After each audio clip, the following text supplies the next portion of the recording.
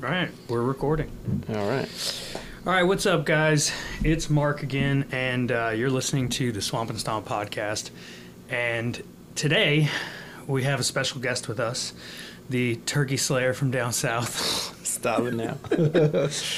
We've got Richard Martinez. And, well, do you want to introduce yourself real quick? I'm sure a lot of people already kind of know about you, but just give people a quick little background. Sure. Who is Richard Martinez? I'm Richard Martinez. I'm a certified weekend warrior. Spend all my weekends out tromping around in the swamp, mostly South Florida. Deer hunt, turkey hunt, small game hunt. I'm crazy about snipes, squirrels, just about everything. So, yeah. And deer. And deer. Those are just like on the back burner, especially right now. Yeah, so you guys probably already guessed it from that intro. We're going to be talking turkeys today, and honestly, whatever else comes up. It's the middle of turkey season right now. How long There's is two more weekends, right? down south, and then, and there's like, and then two four more weekends? Yeah. North Zone? So just a little bit of background about this Slayer next to me here, and who you have sitting at the table here. So me is the turkey noob that puts many hours into turkey hunting and can't get the job done. And then there's Richard, who usually tags out in 2 hunts. I think, the last 4 years in a row you've tagged out in just 2 hunts? Been very fortunate, yeah. The last 4 years, my last 4 seasons, I haven't made it past 3 days, 3 hunting days. So, very fortunate. That's definitely not been my experience. That's not like, that shouldn't be seen as like I hunted for 2-3 days. Like, I start scouting like mid-January. So, there's 10 days behind that first bird, pulling the trigger. So. Probably more than that. Probably more than that, yeah. Like, I mean, I've scouted with you, and I've learned a lot from you, and yeah, there's a lot of work that goes into that, but I think that, that track record just goes to show that, I don't want to say this out loud, but I think I kind of have to now, but like it seems like you know what you're doing, and you have some information that you might be able to give people that'll help them, and that's the whole point of Swamp and Stomp, is teaching, learning. We're learning constantly, and we try to pass on whatever information we can to help other people in the woods, and hopefully other people can be more successful than me. Yeah, I'm not above being humbled by a bird. I would say that. And that's happened too.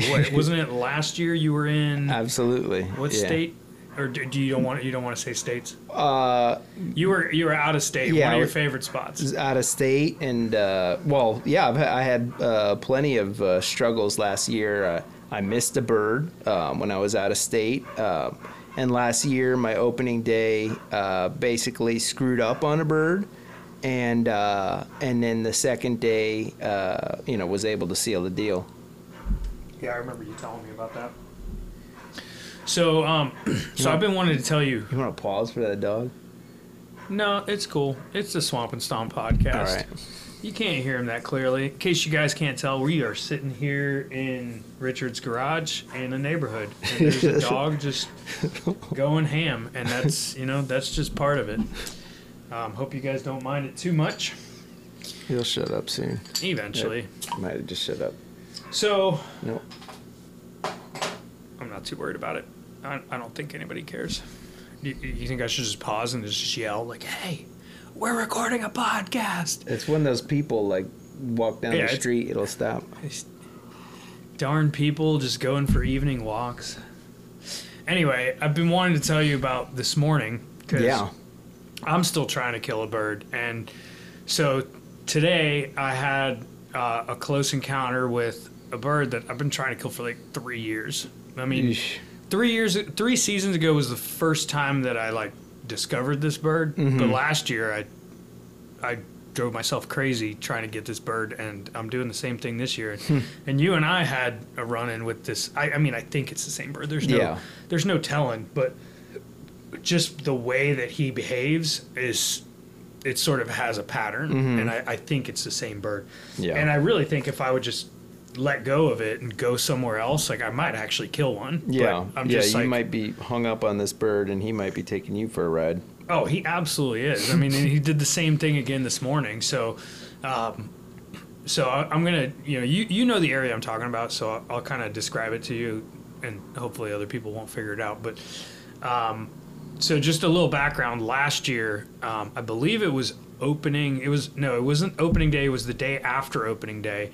Me and Robbie went out to this spot to try and get this bird, and he was exactly where I figured he was going to be. We got, probably within 50, 60 yards of his roost, and there was a lot of cocoa plums in the way, so we were able to slip right in there, and we set up facing him because we were like, he's right there. He's probably going to come right across here and, come across the trail, because they use buggy trails a lot. Anytime they can find an easy way to walk, they usually do, or at least that has been my experience. Well, this bird doesn't like to do that, so we set up facing him, and he's just gobbling his head off on the limb, 20, 30 gobbles, and then we just did some very light tree yelps. And he goes quiet, never hear him again.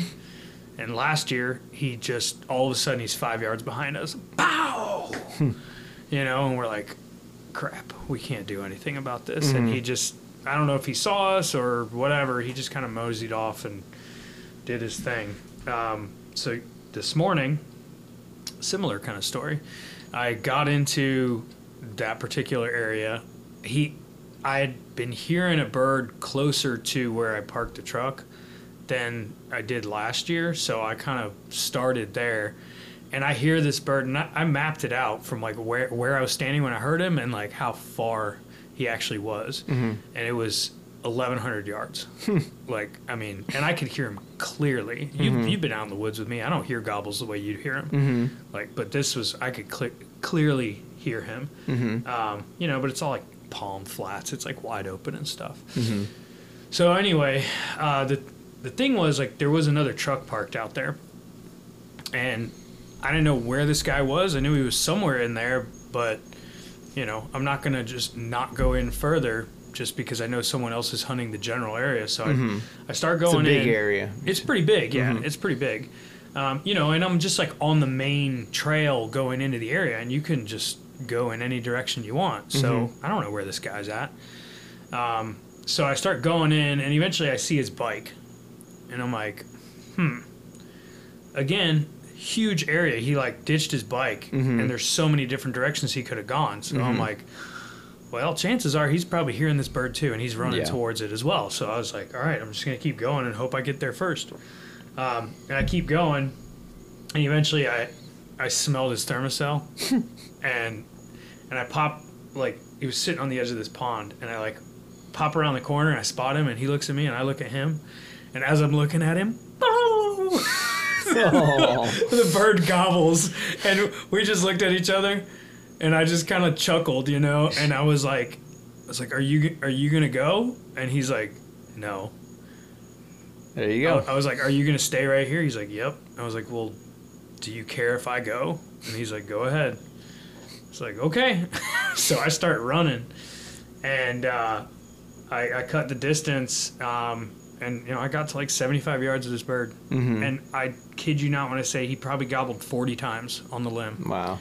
And I got to 75 yards, and I was like, all right, this is close enough. Like, if I went any further, he was going to see me. So I just stopped, and he gobbles, and I just did some real light calling to him. Zip. He just went quiet. Now, here's the thing I'm not 100% sure about. It's possible that he came in. Yeah. Because it's totally possible. I think, I'm not sure, but I think I heard drumming behind me. But I don't know, because I never really heard drumming. But I just can't imagine that the sound I heard could have been anything else. Like, it was that, Yeah. But one time, and I didn't hear like the spit, just and that was it. Yeah. So it's weird. Sometimes sometimes I've just heard the spit, and sometimes I've just heard the drumming. And I don't know if that's like a wind thing or like sound through vegetation thing, but I've experienced that like opening day this year, the bird I shot, I just heard the spitting and I didn't hear the drumming. And I was like, where is it? Where is it? And I just kept hearing the spitting, and I was like, it's somewhere here. I was completely frozen, wasn't moving because I was hearing this spitting. I didn't know if it was on my right, in front of me, maybe a little behind me, and then eventually that bird was 5 yards in front of me when I actually saw it and could shoot it. I was just looking at the volumes to see how clearly that dog can be heard, but I don't think it's super duper clear. Sorry if it is. Yeah, I think it's all right. I don't feel like I'm hearing it through the headphones. Barely. Really. Yeah. All right. Anyway, sorry about that, guys. So, and I wonder if that's just because like the spitting is like a higher pitch sound. Oh yeah. So like it'll cut the wind. Way better. Or like I said, vegetation or something. But yeah. Yeah, I've just been in situations where I only hear the drumming or I only hear the spitting. I mean, I would say if I'm close to them, I can definitely hear both. But I've definitely heard the spitting first a lot more than the drumming. Where I was, it sounded like what I heard. It sounded like it was 10 yards behind me. Mm-hmm. Like he was right there. Yeah. But it was like pretty tall, and it was like all cocoa plums and stuff. Like it was thick. Mm-hmm. And the thing is, I was leaning against a pretty small tree. Like there wasn't a whole lot of choices for me to sit down, and like it was thick. Mm-hmm. I just kind of was like, I'm kind of screwed here. Like I have to sit down somewhere. Yeah. And if you're saying you were within 75 yards. Yeah. Like that's pretty close. Yeah. So I feel like at that point, you probably didn't spook off that bird. You probably confirmed that to him that you were a hen, and he was cruising looking for you, and you guys never made eye contact. Yeah, like it was pretty tall. Or he saw you and was like, whoa, before you ever saw him. Yeah, I think when he was right behind me, like I probably like turned my head a little bit or something, and he saw it. I don't know. I really have no idea. I looked for his tracks later, and I figured out where he went. Mm-hmm. So like I kind of confirmed he was behind me. I don't know if that was him drumming, but he did go that way. Mm-hmm. So, but yeah, it was kind of weird because I always kind of expect they're going to use those buggy trails, because you see their tracks on them all the time. Mm-hmm.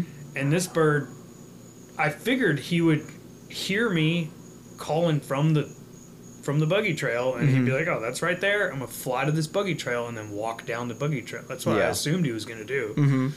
He did not. Yeah. I didn't hear him fly down. I didn't see him fly down. I never got eyes on him. I knew exactly where he was, but there were some trees in the way. And yeah, I don't know. He did not do what I expected. And I think the lesson that I learned from that was never set up where they can come in behind you. Yeah. No, totally. Yeah, I always try and pick like the thickest vegetation you can find behind you, so that you can avoid that for sure. I had stuff behind me on the left, but on the right behind me it was open, and that's where he was. And I think he came down and just skirted right past me. So yeah. So whenever, even like before I call, like when I'm just like looking around, looking for a spot, before I even start calling, I'll just be like, all right, where's a thick spot behind me that I can, if I need to, if I am calling, I'm probably sit down and then call. But in a few occasions, I've, done like Hail Mary calling, where I'm going from spot to spot to spot calling. But every time before I call, I just make sure I look around me and I kind of see like, all right, I'm going to call now. If I get a response, I know where I'm going to sit, Yeah. I'm not going to be caught off guard in the open. See, that's the mistake I think I made, because, like I said, I was walking and I was like, he's got to be in that tree. I can't see him, but he's got to be in that tree. Mm-hmm. And I got kind of nervous. I was like, I'm too close. Mm-hmm. Like, I got too close. And I was like, I can't go forward anymore. And I was like, honestly, I'm surprised he's still gobbling after I just passed this little opening right here. Like, he must have been looking the other way, you know, or maybe he was strutting on the branch. I don't know. Like, Man, you're making me want to go out there with you and get this bird. I mean, let's go. We'll go out there. Ay, caramba. Next chance. But anyway, so yeah, like I didn't look around. Like, where am I gonna sit? So I just like called, and I was kind of expecting like an answer. You know, I was expecting it to be like yep, bow. You know, and he just didn't respond. Yeah. You know, and I had called a couple times when I was like getting closer to him, and he didn't respond then. Like, he would just keep gobbling. Like, but it wasn't like he was cutting me off or doing it right after I called. So I don't know if he had heard me on those, but when I did it, when I was that close to him, I was like, he can hear me. Like, there's no way he can't hear me. He can hear everything right now. Yeah. And when he didn't answer, then I got nervous because I was like, crap, he's probably on the ground. Like, for all I know, he's coming right now, and I'm standing here in the trail. So I was like, I need to sit down. And I was just like, there, you know, like, and I sat down. And it was like a terrible spot because, like, even if he did come down the trail, like,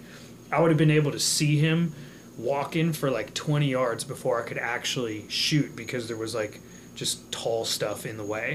So I would have seen him coming through, and I'd have just sit perfectly still until he was in the opening where I could shoot. Yeah. I think that's like the biggest learning curve people have here, particularly in South Florida. Like, they watch a lot of like hunting shows or, you know, turkey hunting videos, and they see a bird like, you know, gobble all the way in right up to your gun. And like, in my experience, I would say that like 3/4 of the birds that I've shot are gonna be pretty quiet in that last 100 yards. Like, 3/4 of them are not gonna gobble within the last 100 yards. They're gonna gobble, like, I call to them, they gobble back, they cut me off, I cut them off, and like, once we kind of like establish a connection, like, he knows exactly where I am, and he has no need. And if he does not have hens, he has no need to gobble anymore, and he's just gonna come looking. And that, I think, is like unique to South Florida, and primarily I think one of the reasons is we have such a predator-rich environment that we're in, that like, when you think of birds being pressured and like the way they act, like, these birds are being pressured all the time. Like, it's hunting season all year long for turkeys down here, from coyotes, bobcats, panthers, bears. We just have a lot of predators down here. Yeah. So it's not wise for any bird to, like, once he's... It's like making more noise than you need to. Once he knows, like, he's confirmed your location, he's established a connection, like, he doesn't really need to gobble. Because for him, like, a gobble is kind of like a Hail Mary, like, you know, he's kind of like... It's like, hey, bitch, I'm over here. Yeah, he's just out there combing the woods, or he's in his strut zone doing his thing in his little comfort, like, you know, this little space that he's like comfortable in. Wide open, so nothing can really get close. Yeah. So, like I said, most of the time I find that if a bird's going to come in looking, once he's within 100 yards, he's not going to say anything. And I think that's where a lot of people get hung up and a lot of people get busted, is because they assume, they get impatient, they move, they call hard or aggressive, like they kind of, and it only comes in from what I've experienced in like having screwed up so many hunts myself, to the point that I'm like never taking for granted that he's not right there, like always behaving like he's right here, always, you know, and just in the movements, in the going to get my call or switching calls, like if there's no noise now and he was gobbling 5 minutes ago, I'm absolutely assuming he's there, and the only time I'm gonna it's just like such a paranoid state of mind. Yeah, the only time I'm gonna let go of that is if all of a sudden 10 minutes later I hear him 100 yards to my left, and I'm like, oh, there he is. Now he's over there. Yeah, see, I probably screwed that up because I think I sat there for 15 minutes without hearing a sound, like after I heard what I thought was drumming. And then I kind of just like slowly stood up and just looked around. And I was like, well, I don't see anything. And I was like, well, I know he was roosted over there. Mm-hmm. And like, I think he went that way. And I knew what was over where he roosted. It was like on the edge of a little cypress pond. It was like a pretty open area. And I was like the trail I was in had like cocoa plums on both sides. And I was like, I could sneak down this trail pretty easily without being seen and peek into the open areas on the outside of it. It's like pretty well protected, I was like, I might see him out in the field and at least confirm. Like, I feel like if I can visually see them, like, it just boosts that confidence, Like, of course. Like, I just, when I'm out there, like, being as inexperienced as I am, I'm just constantly like, am I doing the right thing? Like, I don't know, but if I could see him, then, like, I know what I'm going towards, Sure. Yeah. So I think that's something I really struggle with, and that's, like, exactly... Like, I think I screwed up when I got up and started walking around. Probably if I had just stayed put, he might have eventually worked around to where I needed him to be. Or, I mean, maybe, you chose a poor location. Yeah, I probably did that too. And he... Probably did everything wrong. He was right next to you. You never saw him. He never saw you. And he just kept cruising. And he was done. Yeah, I mean, when I found his tracks, like, they didn't... I don't really know how to explain this any better, and they didn't look like he was like running or anything. Like they were just straight, just nice. Yeah, he's like, I don't see a hen, and I think he was just walking, and I think he went into the oak hammock that's back there. But I mean, this bird hangs out there a lot. Like, anyway, so yeah, it was, just sort of a typical hunt for me. Yeah, having these birds run circles around me. But, like, I just had, like, a thought earlier when you were talking about that. Well, a lot of it has to do with just hammering it, too, just like... Just keep pounding? Keep pounding, because, the odds are going to keep getting better in your favor. Are they, though? Yeah. Are they really?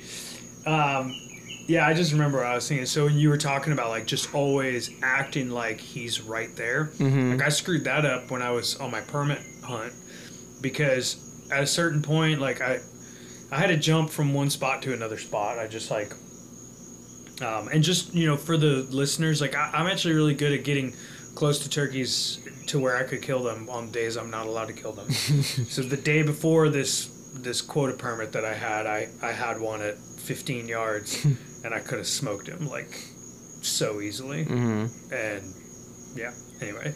So, but anyway, I went to a different spot, and I ended up, like, spotting a gobbler, like, strutting in the middle of this fire break. And I screwed up, because I just came riding through with my bike, and I, came around the bend, and I was like, oh, crap.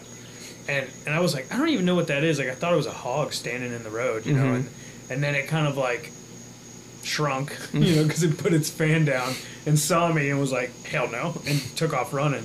So, but it was from like 300 yards away, so I was like, he's probably not blown out of the area, like he's probably going to still be around. So so I ended up going in there and hunting the next morning, and I didn't hear anything. I sat down right there where he was strutting at like 10 o'clock the day before, and I was like, well, maybe he'll come back. And I sit down. What time did you see him? I saw him at like 10 o'clock. Okay. And I ended up sitting down there at like 9 o'clock. And I put a decoy out. I know you hate decoys. Yeah. But, I mean, it's a really nice decoy. Avian X, yeah. So I put a decoy out, and I did some light calling and stuff, and eventually I was just like, I'm over it. Like, I gotta get out of here. And I get out, and I walk out to the decoy, and I grab it, and I throw it in the bag, and I look to the left, and there's a turkey standing there, like 50 yards from me. And I think it was a hen, and it just took off running. But it just goes to show, like, I should have snuck out and looked and, like, peeked around that corner, and I didn't. I mean, it could have been a gobbler. Yeah. And well, that's again, like, with scouting, I find, like, so important is like really patterning birds and like knowing where they're at, and then kind of like that'll give you a sense of like when you need to be on alert and when you need to like, because I'll scout an area pretty hard and I'll really pattern birds. I'll know like, there's two over here. They like to fly down, go this way after the roost. Sometimes they hang out in this area. Like I'm patterning birds as I scout. And so I get a sense of like where I can like run or like where I can move quick and be clumsy, and then where I'm in the zone, Yeah. when I'm in. So you're like mapping out the area like Yeah. mentally, so you know. Mm-hmm. Yeah. And I feel like I've started doing that because of you, like because of scouting with you. Like I've started just learning all the different areas that I might hunt, and it's definitely helped. Like like I'm able. I mean, you've heard all the stories. Like I'm able to find birds. Yeah. And I'm able to get pretty close to them. I just can't get them to walk in front of my barrel. That's the part that I'm really struggling with. But so scouting, I want to talk about that just real quick because I feel like we get so many questions about scouting and how to scout, and I haven't really done anything about scouting for turkeys this year. Like, what are you? Like, if you explain just sort of your process in scouting, like sort of relatively briefly from start to finish, like what do you start looking for, and once you find that, like what's the next step? Like what's your steps through scouting? Sure. Until you're like confident that you're like, this is where I'm going to kill a bird. Sure. Yeah.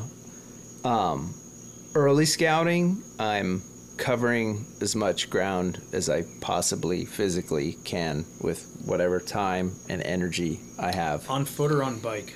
On foot. And I'm not a big fan of, and I have an e-bike. I love it. Been hunting now for 2 years with the e-bike. You got me into e-bikes. Sorry. I love it. But not for turkey, because I like looking at the ground and just going slower, like walking slower.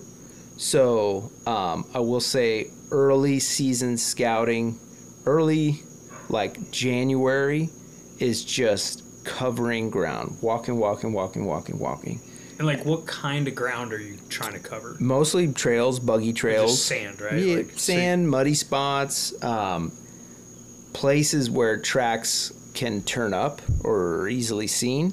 And I'm looking for tracks. I'm just looking for tracks. And I think another important thing about that is, or at least for me, like I'm trying to find places where tracks will be washed away quickly. Like they won't survive a rainstorm. Like, so really light. Yeah, if it's like real sugar dry sand, out, yeah. Like sugar sand, if you see tracks in sugar sand, like they were there within the last couple of days. Like they do not stay. Like even, it doesn't even have to rain. It's just the morning dew alone will like ruin those tracks, you know? Or just like wet, like edges of puddles are great, Yeah. So I just wanted to throw in that tidbit. No, totally. So, yeah, early season, I'm just walking. I'm just going for walks, a lot of walks, covering miles and miles and miles. And once I get to, I'll get to a spot and like, I don't know, it's like, you look at the tracks and there's like a heaviness in the tracks that you get like a spidey sense. You're just like, oh, like it just, something looking at it tells me that like this is a frequented area, because you can also be looking at a lot of buggy trails that like birds are just moving down or like moving through areas from one area to the other. But every once in a while you'll see tracks going one direction on top of tracks going the other direction, and they're going back and forth, and you're just like, aha, here we are, we have it. Yeah. And I'm just dropping pins on my phone on all those spots, right? When I find like heavy gobbler tracks, and even heavy hen tracks I'll pay attention to, but like heavy gobbler tracks. Eventually they're going to come to where the hens are. Yeah. If they run out of hens somewhere else. So it's Absolutely. worth checking those spots. So once I find that, those heavy tracks, I'm dropping pins on my phone. And as I move later into the season, into gobbling, then I'm getting there before the sun comes up, pinpointing those locations and listening, getting to them and listening. And then that's ultimately like how I'm. And you never call when you're scouting, right? Never call. I might crow call, I might owl call, Yeah. but and here in Florida we've got so many birds, like There's so many things that set off a gobble. yeah, like it's almost, you really don't need to try and shock gobble birds. Like I want to get a call for that catbird. Uh-huh. You know what I'm talking about? 'Cause, Yeah. like the amount of times I hear them gobble off of that, Mm-hmm. or sandhill cranes. Yeah. Uh-huh. Every time. Yeah. That's what this morning, like that's what was keeping him going, was all Uh-huh. the cranes flying over.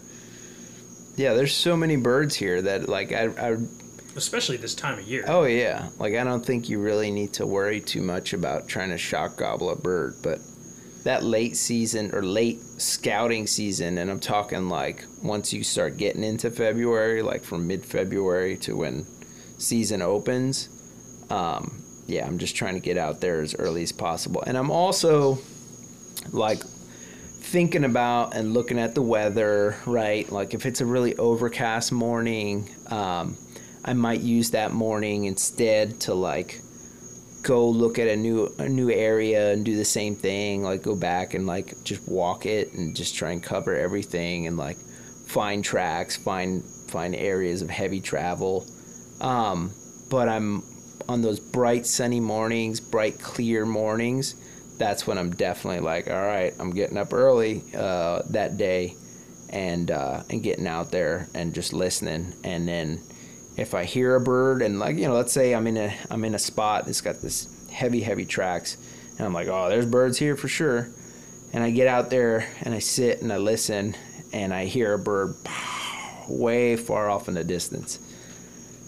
I'm like, all right, I'm going. Like I'm not holding on to what I think is going on. I'm like, let me hear that bird, and I'm hauling butt to hear that bird, to get close to that bird, to hear him, figure out where he's roosted, and then figure out which way he flies off the roost and where he's going to gobble when he's off the roost. And I don't want to blow him off the tree, so I don't want to get too close, but I want to get just to the point that I'm like 200 yards away where I'm like, all right, he's right there. He's right there. I can That's where he's pinpoint going. him. Yeah. And now I can just listen to him. And then I'll just like, if he still wants to gobble on the ground and like if it's a really good gobbling morning, I'll just follow him. Like just stalk him, you know, just listen, kind of hear where he goes, hear where he's at. And then like kind of like when he moves off and he goes away, go into that area where I think he was, like, and then all of a sudden you'll find these spots. You're like, whoa, look at this nice little clearing right by his roost. And it's like that's where he likes to come down to. In the morning. And yeah. And that's basically my tactic for those spots, or you know, I'm going to build up like a portfolio of those spots. And then if I hear, come opening day, if I hear that bird, I'm like, all right, I got to get to that spot now. Or if I hear this other bird, then I get, you know, I've patterned him. I get to this spot. So by the time that opening day comes, and like I said before, like I've got 10, 12 days into being around these birds. Like it's not like it's easy, right? It's like it really takes a lot of work. I always say turkey season for me doesn't start in March. Like it starts in January. Because it usually ends in March for you. It ends usually, yeah. I've been fortunate, but like I said, I mean, I'm really patterning those birds to where I'm sitting where they want to be, and I might not even be that great of a caller. Like I might not be such a great caller that I'm calling these birds to me, right? Yeah. Like I've just patterned them, and I'm calling where he wants to be. And usually. Well, I think, you know, like people get really hung up on being a great caller, but I think that more than anything, like, and I can't say this from experience, but I feel like what kills birds is like being in the right place. Because, like, I mean, sometimes you hear hens call and they sound like crap. You know, you're like, there's no way that's a real bird. And then you see it, it's like, oh, yeah, no, that was a real bird. And yeah. there's so much variety in the sounds that they make that I don't think you can really be a bad caller. Mm-hmm. As long as you're making some sort of noise that a turkey might make, like, it'll probably pique his interest. Yeah. But so you said something that piqued my interest. You're like, I often find, like, I'll find a bird and I'm like, okay, he likes to roost here, and then when he flies down he goes this way. But then sometimes, I don't know if it's the same bird, but sometimes there's a bird over here and it goes this way, and like, there's so many different combinations of places they could roost and fly down to, that in the morning I always find myself like, oh, I don't know where to go. Like, where do I go to listen? Like, which, and then I find myself going, well, I'm going to sit here and listen, but then I can't hear what's happening over in this other area. Yeah. And then I'm like, well, I usually like triangulate those spots. So like, I'll have like, oh, there's a bird here, there's a bird there, and I'll find a spot in between them, and so you can hear multiple birds. Yeah. And it's usually like, I have listening spots, and they're usually like also like a little bit elevated. Like, you don't want to be down in a side, like in a prairie. Like, you want to find like almost like a mound in the palmettos that kind of like gives you a little bit of elevation. I mean, like a foot. If you can get to where you're around like a pond, I've found just that open space, like, it just like echoes, an amphitheater. it just echoes around in there. Totally. But yeah, that's what I usually do, because like those birds will move around. They'll be here one day, and then tomorrow they'll be a mile that way, and then the day after that they'll come back to this way. So it's like they'll bounce around, but they'll kind of have like an index of spots. And if you can kind of just like, if you've been out there enough, you kind of like start seeing like the circuit, and like you kind of find these listening spots that are in between them, and then that's your focus is get to your listening spot. And then, like I said, you hear this bird to the south of you, and you're like, oh, hustle, I know where he's gonna go. Get there, like, cut him off to where he wants to go. So this morning was the first time, like, I'd heard this bird roost there on plenty of occasions. I had just never actually gotten up close to him while he was roosted there. So this time, like, I know now where he goes when he comes out of that spot. And I really had expected he was going to go a different direction this morning, but you live and you learn. Yeah. Well, you can go there tomorrow, and he might not be there. He's probably going to be, well, knowing this bird, he's going to be roosted like half a mile away. And then, but if you start like figuring them out, you'll start each morning like I said, in your listening spot that's like in between, like a triangulation of where the same bird is or where a group of birds are. It sounds like we need to go out there and try and kill this bird. Because, like, I'm telling you, ticking. I'm telling you, he roosts here or he roosts here. Like, that's like last year he used to roost in a couple other spots too, but this year I've only heard him in two locations. So I would try and get in there even on like the non-hunting days, and like, just give a listen. Like, I got video of him last year, and his like beard's like gigantic. Yeah. He's like, it's like that one you got in there. It's just like nice. Well, sounds like he's a smart bird. So I mean, if it is the same bird, I mean, he's old at this point. So I mean, I've hunted birds 2-3 seasons that I was definitely able to sort of like look at and be like, look at his beard and be like, oh, that's him. Yeah. So I mentioned decoys earlier. So I'm just curious, like, just to poke the bear. Is there ever a situation in which you feel like a decoy is a good idea? Has there ever been times where you're out there where you're like, damn, I wish I had a decoy right now? No, not at all. Really? No, never. Like the only reason I keep bringing... If I had a kid with me. Yeah. Like, just kind of keep... Or me. No. Because, well, especially in Florida, like, the vegetation it can be so thick that could almost cost you a bird, because he's gonna keep looking for you, and he could offer you the shot. Whereas if he sees a decoy and you don't have the shot, he might just stand there and strut and then never kind of like keep walking around. Right. So like I always feel like I want him to keep looking to the point that makes sense. where he'll have a moment where he'll step out into the open. And So, I've also like I don't want to be clunky. Like I don't want to walk around with more stuff. Like I want to be quiet. I want to be, I don't know, mobile. so this is usually what I have done with the decoy. Like, I don't ever use it when I'm like running and gunning. Mm-hmm. I'll come in to Yeah, it's like your Hail Mary. Like, all right. yeah, like I just come camp in out here and I stop at like, you know, a spot where I'm like, if nothing happens, I'm gonna come to this spot and put up a decoy because I know, like, I've seen birds here. I know they hang out here, you know, and it's usually a wide open space, you know, where they can see a long ways, where they'll spot it from a long ways away and then come running over to it, and hopefully, you know, come close enough instead of just hanging up. Yeah.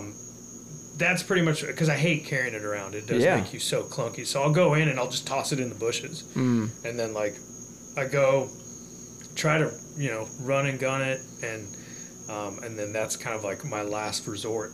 Yeah. I feel like it just like influences your behavior in a way that like I don't like. Like I have to like factor it in just because like it's something you have. Like you almost like want to use it just because you brought it, kind of thing. Like you're kind of like looking for how do I use it when it's like I don't know, when you don't necessarily need to. Yeah, I mean I would say actually a good point. First like 2 seasons I hunted with them, and that's it. I'm done with them, and they definitely absolutely cost me one bird. Like I had one bird that came in. It was a pretty thick hammock, and there was one lane that cut through the hammock. And it had kind of like a bend in it, like kind of like just barely, ever so slightly, in this lane. And I put this decoy out in front of me, and I knew exactly where it was roosted. I knew exactly where he wanted to walk down, and that's exactly where I was set up. Put the decoy out in front of me, sat back from it 10 yards maybe, and he came up to me, was in this lane with this, like I said, this slight curve, and he was behind the curve just spitting and drumming at the decoy. It must have been 10, 15 minutes of just listening to this bird right there within 15, 20 yards of me. But I never saw him. He never came out. He never kept looking, right? Yeah. Because that decoy's right there, and eventually he's like, what the heck's wrong with this chick? Yeah. And just moves away. Yeah. Well, see, but that's if you're using a hen, right? So I only have one decoy. Yeah, but you were going to use a Jake. Jake on public land? Yeah. I gobble too. Oh man. Yeah, you're brave. I don't know. Because like usually, you know, like I have a pretty good idea of like if I know that if there's like multiple trucks in a spot, like I'm not going to put it out and gobble. Okay. You know, but like if I know, yeah, I'm see, I probably wouldn't the only even person, gamble with that from that like point of view of like, man, I don't want to get shot at. Well, I also usually set it up in a way that like nobody's gonna be shooting in my direction. You know, like it'd be like, you know, those like in the center of a pond when it's just like thick stuff. It's like nobody's coming out of that. Yeah. You know, like so. I don't know. Yeah. I feel pretty confident and safe doing it. But I also haven't been shot at yet, so. Yeah. Well, all right. I've never shot a bird over a decoy, and me neither. I shot like 20 birds. Yeah, I haven't shot that. Yeah. Well. Yeah. Whatever. No, I mean, but that's fair. I think a lot of people will like hearing that at least, because I mean I see your point though, that like what you're saying is like if you bring it, like you start thinking about like how to use it. Yeah, it's just going to influence your behavior, and I don't think that's how you should. I don't think that's what turkey hunting's about. I think like you should let the bird influence your behavior more than anything. Yeah, no, I agree. Like it's you and the bird. That's it. Like, I feel like every time I talk to you, I'm like, screw this decoy. I'm not bringing it anymore. And then, like, you know, the next season comes around, I'm like, I'm going to use this decoy. Well, it's like a crutch. You're like, oh, maybe the decoy will do it for me. You know? Yeah, because I'm like, nothing else seems to be working.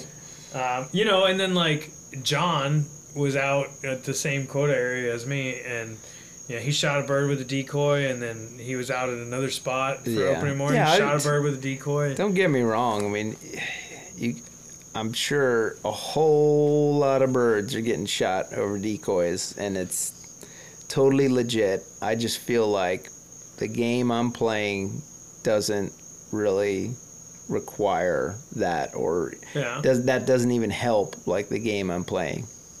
And so that game that you're talking about, that's like, I'm not throwing blame at you because I like the game that you describe. Mm-hmm. Like, in my mind, I'm like, that sounds awesome.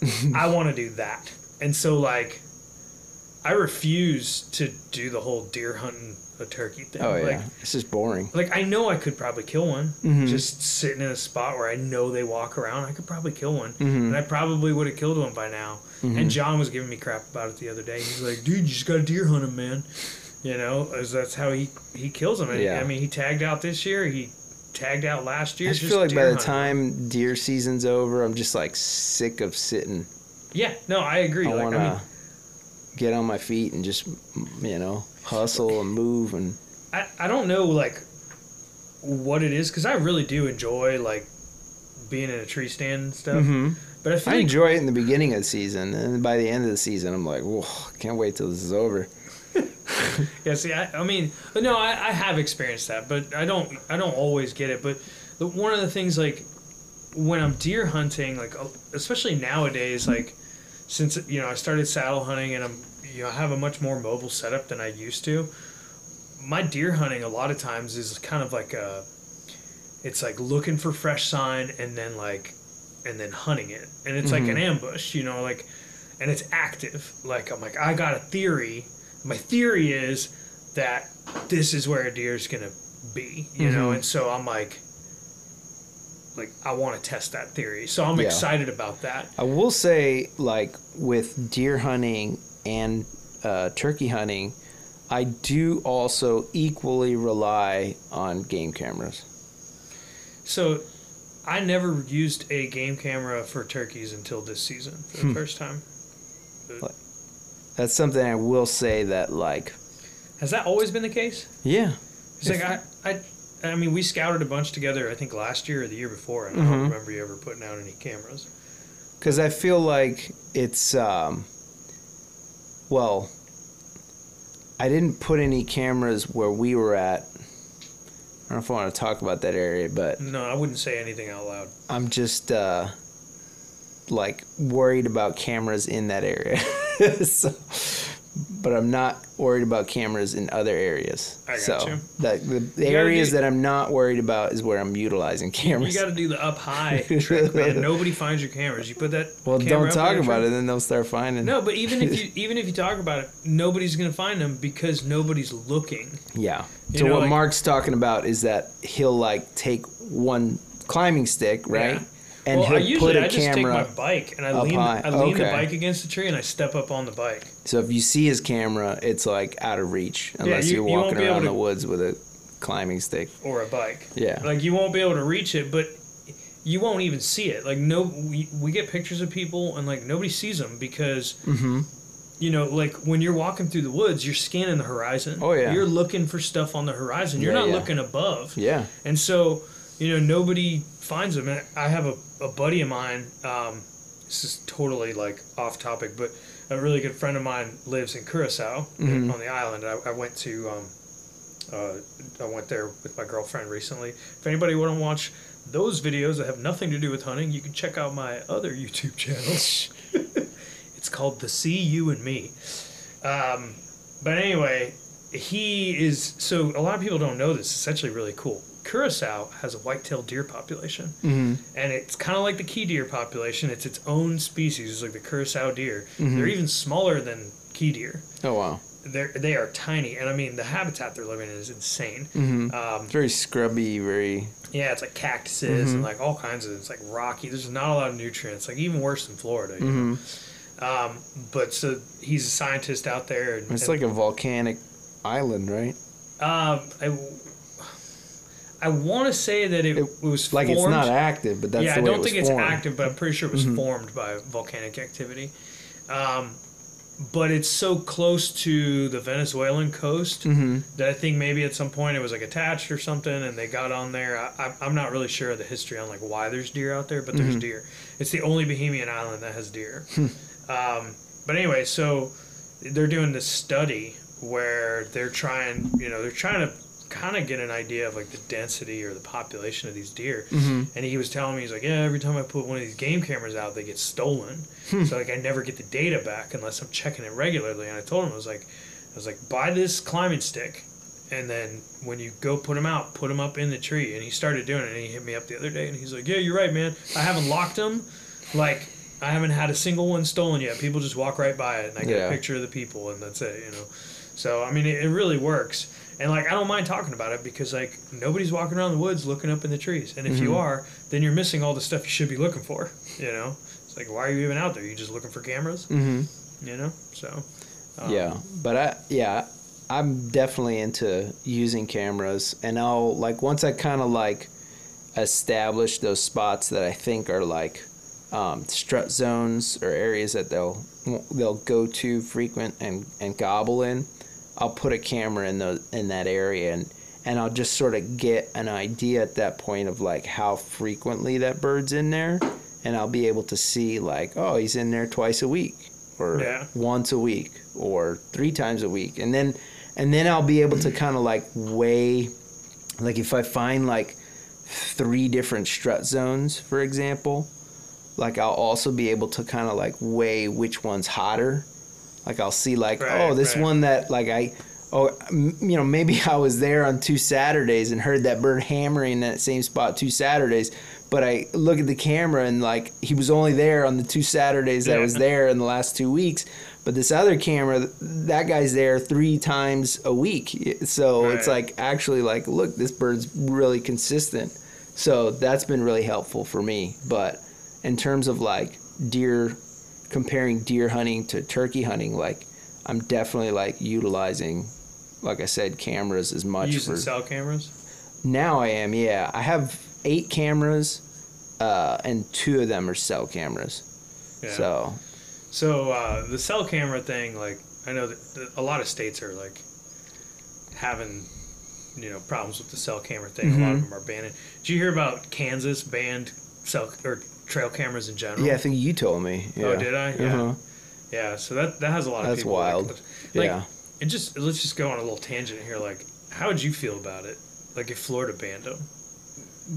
Game cameras completely? Yeah, like... I wouldn't appreciate it. I mean, I think it's a lot of fun to, like, get to your camera and see what's on them. Like, I get excited when I have bears or something else on the camera. Like I just think it's fun just in terms of like nature viewing, like sort of like just capturing those images and like seeing what's in the area. Like it's just fun. You get to see cool stuff sometimes on your camera that you'd probably never see in the woods. Like I was saying, I got a bear in like areas that aren't supposed to have bears, you know. So no, for sure. But I will say that like if the cell cameras got banned, I wouldn't shed a tear. But as long as they're legal, like I'm not gonna like not, I'm not gonna like abstain from using cell cameras because I think it's kind of cheapo. It's one of those things that it's like you don't need it, but if you're allowed to use it, like there's definitely a value in using it. And it's like it's not like there's not enough reasons to be looking at your phone at work, but like just having one more. When you get that notification on your phone, you're like, oh yeah, it's so sweet. It's like, oh, he's in the spot now. Oh my god, I gotta get out of here. See, for me, like cameras are. and I can't really speak to like turkeys so much. I mean, I like I said, I used them a little bit this season, but for me, cameras are for deer hunting. It's like I feel like I could get into spots where deer are pretty easily without a camera. Like I feel like I could still kill deer, but what's really nice with the camera is like I now know that there's a big buck. Yes. You know, it's like, yeah. Well, I know there's deer tracks here, but are these all doe tracks? You know, because here in Florida, like, there's not a lot of difference between a doe track and a buck track. Like, they're pretty much the same size. But when I have that camera, I'm like, okay, all these deer tracks, there's 4 shooter bucks in this area, you know? And so I usually pick out the spots that I'm going to hunt based on, like, how many legal bucks are in that area. The first deer I ever passed up on public land was because of my having that camera out there and like you said, taking an inventory of what's out there. And I had this one smaller buck, just like kind of like a little 4-point, like kind of forky buck, and like 2-3 other like nice shooter bucks. And I was out opening morning and the little 4-point comes out and I let him walk because I'm like, man, I know what's out here and I know how frequent those deer are out here. And I kid you not, it was like 45 minutes later, one of the other bucks came out, same path, and I shot that buck. And had I shot the little buck, you wouldn't have been there anymore. I wouldn't have been there. I would have been, or you would have been dragging, on the ground gutting that one out while the other one walked exactly. out. So that was absolutely because I had game cameras out. So I feel like that's actually a pretty strong argument for not getting rid of game cameras because it actually potentially make people a little more selective. Everybody's always complaining about like, oh, we want bigger bucks. Well, having game cameras is like one way to give people a reason not to shoot the little ones. You know, not that I think the only thing I would suggest, like from a rule perspective, is like perhaps no cell cameras when season's open. Like I could get behind that because I feel that like that was one of the things that Kansas, like they had talked about, like, oh, should we allow cameras outside of season and not allow them during season? Yeah. But they decided to go with all or nothing because it's hard to enforce something that's only partially. Totally. You know. Yeah. Yeah. You're only gonna, It's a pretty extreme decision. Yeah. So a lot of people are freaking out about it. But I don't see Florida doing anything about it. I don't think so either. Yeah. I think it'll be fine. It's just like fun to think about. You know? Yeah. But anyway, turkeys. So the I had some cell cameras out where I have my quota permit, and it's actually kind of funny. So, and this is like a prime example of like why I could get behind not allowing them during season because I did exactly what what you like. Probably what I think you're getting at. So like, that's where he is. Let's go. Yep, exactly. So I went into an area. I knew there was a hunter set up. I told you about this. Like I went in and like I'd scouted. Like I said earlier, like the day before the hunt, I get real close to this bird. Like I know he's hanging out in there, and like I'm like I feel pretty confident I can kill this bird. And then I go back in there the afternoon to just listen to see if I can roost one, and this kid comes walking out of the woods, and I'm like, hey, are you going to be here in the morning? He's like, yeah. I'm like, well, where are you going to hunt? He's like, oh, right here. I was like, oh, well, that's kind of the area I was going to hunt. And he goes, well, I got a blind in there. I was like, cool. Like, I was like, what, are you just going to sit in that blind? And he's like, yeah, I'm going to put my decoys out. And I was like, okay, well, I'm going to be running and gunning around there. So, like, if one starts gobbling, like, I'm going straight to it. And, like, I just want you to know that, like, I'm not going to get out of the area just because you're there. And if I hear one gobbling, like, I'm probably going to be doing my best to get between that bird and you, especially if he's gobbling at you, It's like, sorry, but that's the run and gun, like, obviously I'm going to give him some space. Like, if if he's like within 100 yards of their blind, like I'm not going to be like, hey, let me just you don't want to sneak get in. shot or. Yeah, like I'm not going to do that. But if there's still a decent amount of distance between that gobble and where I know they're set up, like sorry, you don't own like a 500-yard radius around your blind. Like that's not how this works. And but anyway, I'd set up in there and like didn't hear anything. It was real windy. It was when that cold front was coming through, and so I was kind of bummed out because I was like, I'm not going to strike up a bird right now. Like, so I just kind of started sneaking to like a bunch of clearings I knew of and just kind of peeking to see if I could see a bird strutting or something, see if I could bushwhack one. And I end up like, I don't know, like probably a mile away from where they're set up. And then bling, my phone goes and I look at my phone and I'm like, oh crap, there's a bird. And like, I couldn't tell if it, like what it was, because literally all that I got a picture of was its tail feathers. Like, but it was walking in their direction. And I was like, it's still like a half mile from them. And I was on my bike and there's like fire breaks like that I could just fly down. So I jump on my bike, I start pedaling as hard as I can, hauling butt. And I mean, I got, you know, I covered like a mile in like probably a minute, you know? And so I knew like I'd gotten there before that bird would have gotten anywhere near them. And then I went in there to try to, you know, potentially cut off this bird. And then I sit down and I start calling, and then I look at my phone and there's another notification. I look at it and there's a coyote. Oof. So this bird like showed up, and literally 2 minutes after that bird walked past my camera, a coyote's standing there.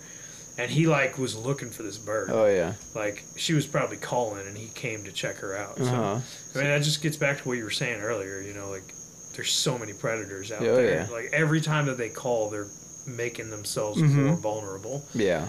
But yeah, if they don't need to call, then they're not going to call. Yeah. But that's like a prime example of like why cell cameras, like I feel like probably shouldn't be allowed. Like I feel like at an unfair advantage having that information, because you can be in more than one place at once. Yeah. You know, like for sure. I don't think that's necessarily cool. So yeah, I mean, eventually, like the technology is probably going to get to a point that you could like live stream your cameras on your phone. Well, you basically can now, because so what I often do, like when I am hunting in an area and I have cell cameras out, I'll switch them during the days that I'm there. I'll switch them to send me a picture with each detection instead of it just being like every few hours. It's like as soon as you take a picture, send it to me. Because it's like we were saying before, it's like, why wouldn't you? It's like you have the ability and it's legal. You know, why wouldn't you take advantage of everything that you can? But if I didn't have that ability, like I wouldn't be mad about it. Yeah, totally. So, but so I just touched on something I think is kind of a fun topic, like hunter ethics. In fact, I feel like I kind of touched on it twice, because like I ran into that other guy this morning, and then I ran into this guy that's got a blind. Like, you know, it's public land. We're allowed to do what we want, and we all own it. But I think that, you know, there's a certain amount of respect that we have to pay each other. Yeah. Where do you draw the line of like if you show up to a spot, like, and there's someone else there, like, what do? You know? Like, go to another spot. You just take off? Yeah. So, yeah, like... I mean, that's another reason to scout and scout and scout is just don't put all your eggs in one basket. Because if you show up and there's a dude where you want to be, like, don't be a dick. Just go to one of your other spots. Yeah. Well, and so, but that's saying, like, if you pull up in the truck and there's already somebody there the morning of the hunt, then I agree. Then, yep, okay, you got here first. That's what I'm talking about. Else. Like, you know. But, like, somebody being like, oh, I put a blind in there? No. Like, that's a different situation. No, totally. And I feel like, in a way, like, they're kind of breaking that, like, code of ethics, you know, like, by trying to claim a spot like that. Yeah. Like, and honestly, I saw his blind, and it was just sticks. Yeah, I mean, if I really feel like there's a spot I really want to hunt, and I think there's somebody else who's hot onto that stuff too, I'm probably going to set my alarm like 30 minutes earlier than I think I should, or like 45 minutes earlier than I think I should, based on that. Yeah. I'm going to get there first. But then even then, you know, because we had this happen as well. Like me and this kid that had the blind, like we kind of just like talked about it. We're like, okay, well, you're gonna be over here, like I'm gonna be over there, like it'll be fine. I mean, ideally, that's what happens. Like when you do run into somebody out there, that you're like, all right, you know, you kind of work out a plan or whatever, and you come to an agreement. I mean, do you think? Well, yeah, I think you talk about it. Like, I don't think there's like a rule that says like if you show up and someone else is there, you have to leave. Like, I don't think it's like that because sometimes if you might a bird's gobbling and you know you walk up on somebody and he's in front of you, between you and the bird, and you know that's it. You know. Yeah, no, I agree. Back up. If he's closer, but it's like this morning I asked that guy, I was like, "Are you gonna go?" And he's like, "Nope." And I was like, "You're gonna stay right here?" And he's like, "Yep." I'm like, "Do you mind if I go?" He was like, "Yeah, go ahead." You know. There like, you go. Like, I mean, if he had said like, no, I've been patterning this bird and like I know he's gonna come over here, like I'd appreciate it if you stay away. Like, I would have been like, I'm sure that guy's not happy about seeing you. Yeah, I'm sure he's not, but at the same time, like, you know, if you're just gonna sit and wait, you can't really be mad that somebody else is hunting in that same area. Like, I mean, that bird was still 700 yards away from him. You know, like, like you can't be mad that somebody. I'm not talking 200 yards. Yeah, like if it was like right there, I would have been like, I'm out of here. You know. Yeah. But you know, like you were saying, like get to the spot early. It's like, well, we were at the spot early. We were talking. It's like, all right, you guys are gonna hunt here, and I'm gonna go in here, whatever. And then like 5 minutes before we're gonna start walking in, some other truck comes rolling up, and it's crowded. There's too many people. I'm like, this is too many people for this area. You know, like we all are hunting like the same birds, like same general area. Like there's a lot of space around it, but like just like the area where the birds are is like relatively small. You reminded me of a hunt that I was trying to help you out on a couple of years ago. Oh, yeah. Man, I never ran into so many people in my life. It was... That was when we went in kind of blind, right? Yeah. Yeah. And it was just like... It was like left and right. It was like a... Yeah. But it was like people were just like set up in spots that like, we're like, where the hell did they come from? There's no truck. You know, like there was one truck and I think we saw like 3 different hunters. Yeah, people were coming in from some other direction that we didn't understand or something, but it was like, man, we were just bumping into people. It was like, it was 3 or 4 different separate groups of people that we bumped into. Well, and it was the same thing with like the decoys. Like I remember we got to like one guy and he's like, "Hey, I'm set up here," and we're like, "Cool, we're going over there," you know. And he was like, "Well, that's where they're roosting." I was like, "Well, why didn't you set up over there?"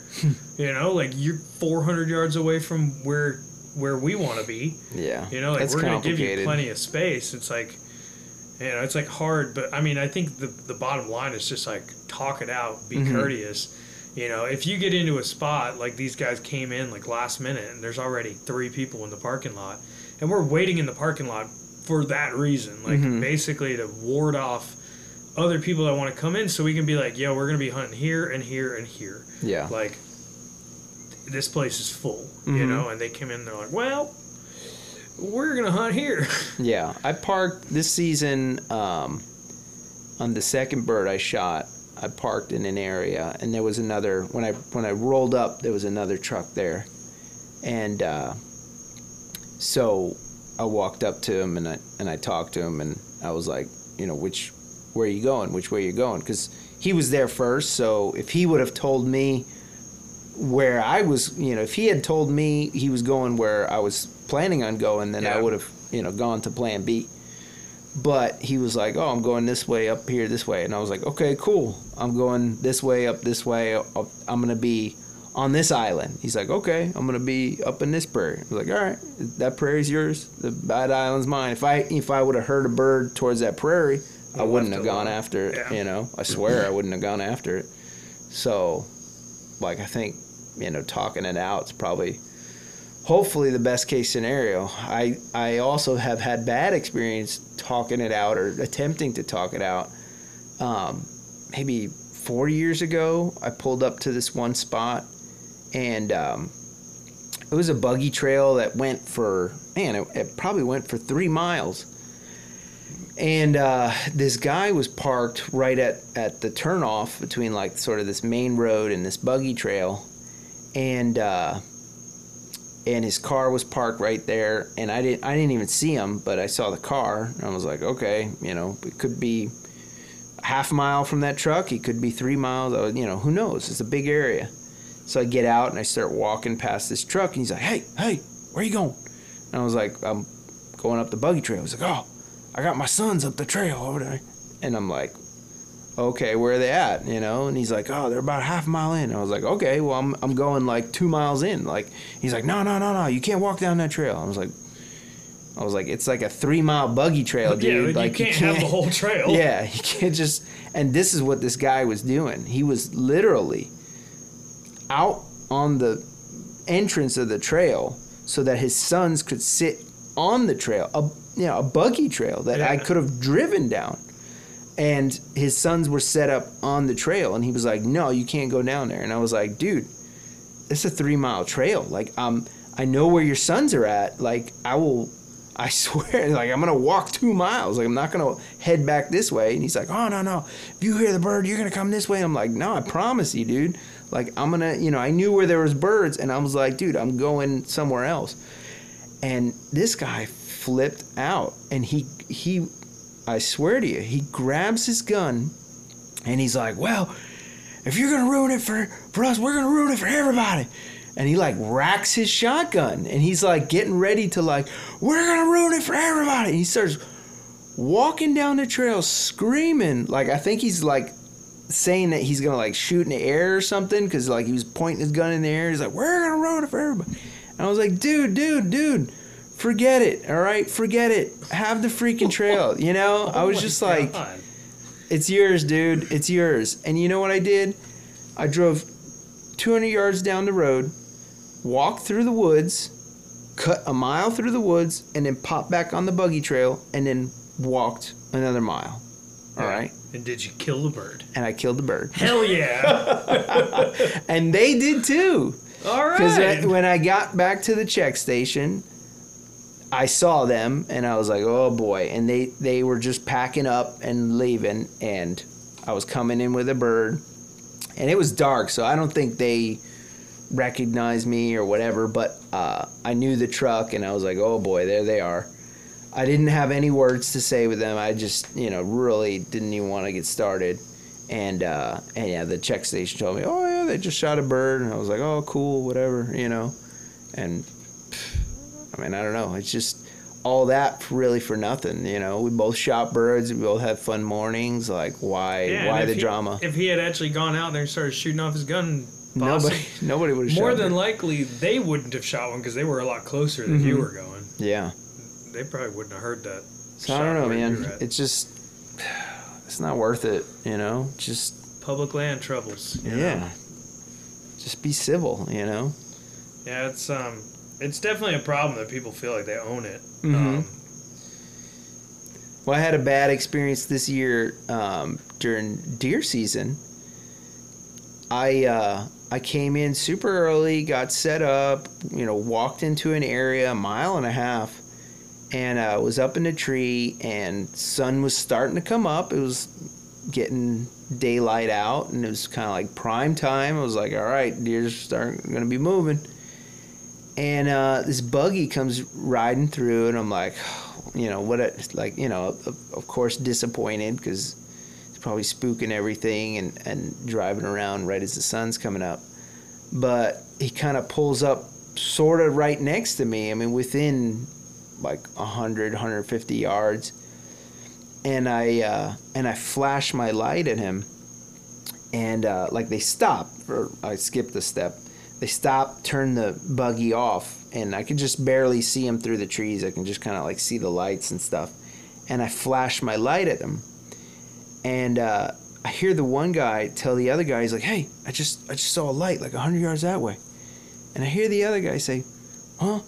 Fuck them," and then they just continue to set up, and it was just like, I don't know, man. I mean, I feel like it's kind of this like good old boy attitude. It's like, oh, my grandmama's grandpappy hunted here, and this is our area, you know. Like, Yeah. I remember we were hunting this one spot, and there's, I'll never forget like the way that this guy said this to us. Like, we had just kind of gotten into like a new area that we like to hunt that now is kind of one of our honey holes, and like, and there's these other guys that hunt on the other side, and like, we were talking to them during lunch, and the guy goes, yeah, my grandpa used to hunt this, but, you know, then when he died, him and his buddies, like, you know, like, they kind of gave it to us. Like, we kind of inherited it. Mm-hmm. I was like, oh, yeah?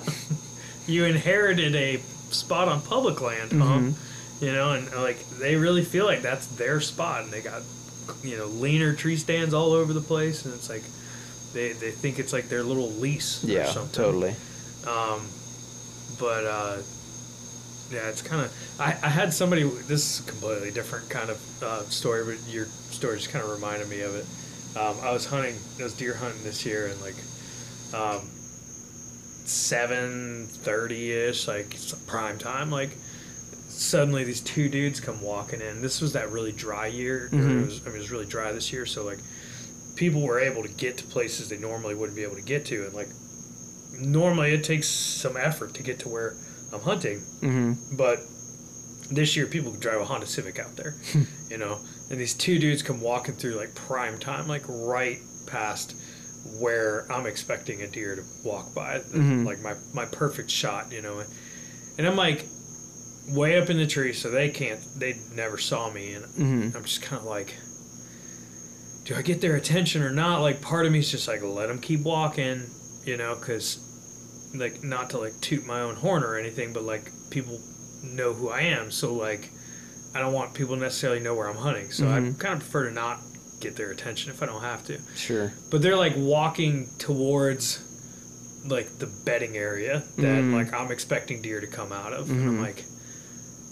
son of a bitch, you know. So I just like whistle at them, and they stop and they look around, and one of them spots me, and it's like prime time. He goes, "Hey, are you Mark from Swamp and Stomp?" And I'm like, God. oh, come no. on, you know. So I'm just like, I throw up my hands, and I'm like, come on, dude. Yeah. So Well, that's like a whole nother... it's like a whole different ball of wax, but it just, your story kind of reminded me of that particular instance. So. That's rough. Yeah, that's just knuckleheads.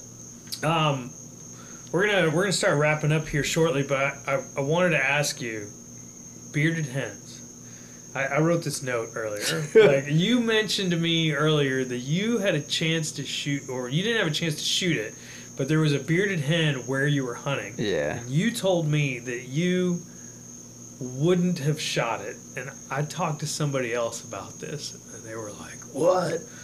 That's crazy! Like, a bearded hen's like so rare, you know, like it's so cool. Like if I saw one, I'd shoot it." It is so cool. It's so cool to get to watch it and see it, and you know, that was it. You know, I just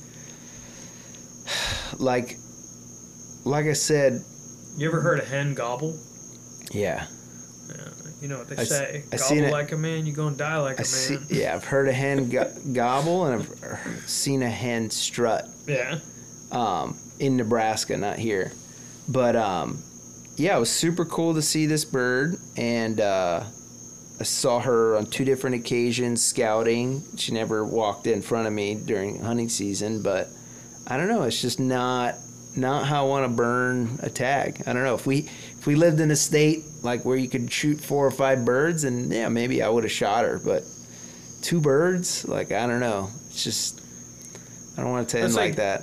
I feel like in like the hunting world, like it's like all these like rare like morphs, you know, like rare like recessive genes. Like people get so excited about it. It's like that goose. Did I tell you about the goose that I shot? Yeah. It's like super rare, like 1 in 10 trillion. Yeah. Or like even birds with like multiple beards. It's like another one of those things people get so excited about. No, I don't get crazy pumped about that. I mean, I feel like if he's got like a 8 or 9 inch beard. He's I don't know.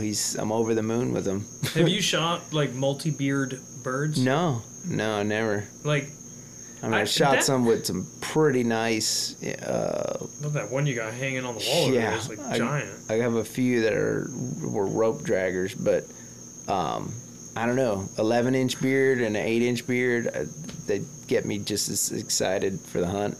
Frankly, if it gobbles, like I'll be just as excited. But that's just me. Yeah. No, like the beard thing always cracked me up because like people freak out about multiple bearded birds. You know, they're like, oh, I got a bird that scored 20-something inches, and I'm like, yeah. It's like It's like you just measure each beard and add them together. Like that doesn't seem right. Yeah. Like. Well, it's the same for me with deer. Like I've never scored any of my deer. I have no idea what I've shot. Well, in Florida, it's usually not really worth it. That one you've got hanging, I've got a couple nice ones from your buddy's spot, like they'd probably be registry.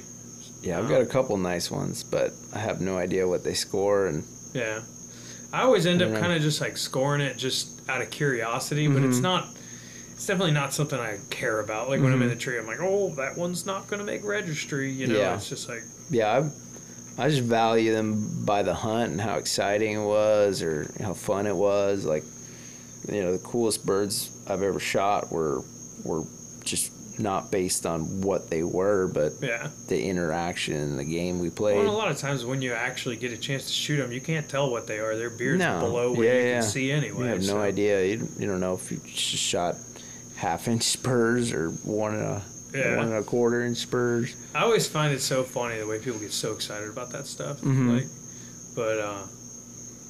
Like, I'll tell you this much: if you score your deer, you'll just be disappointed.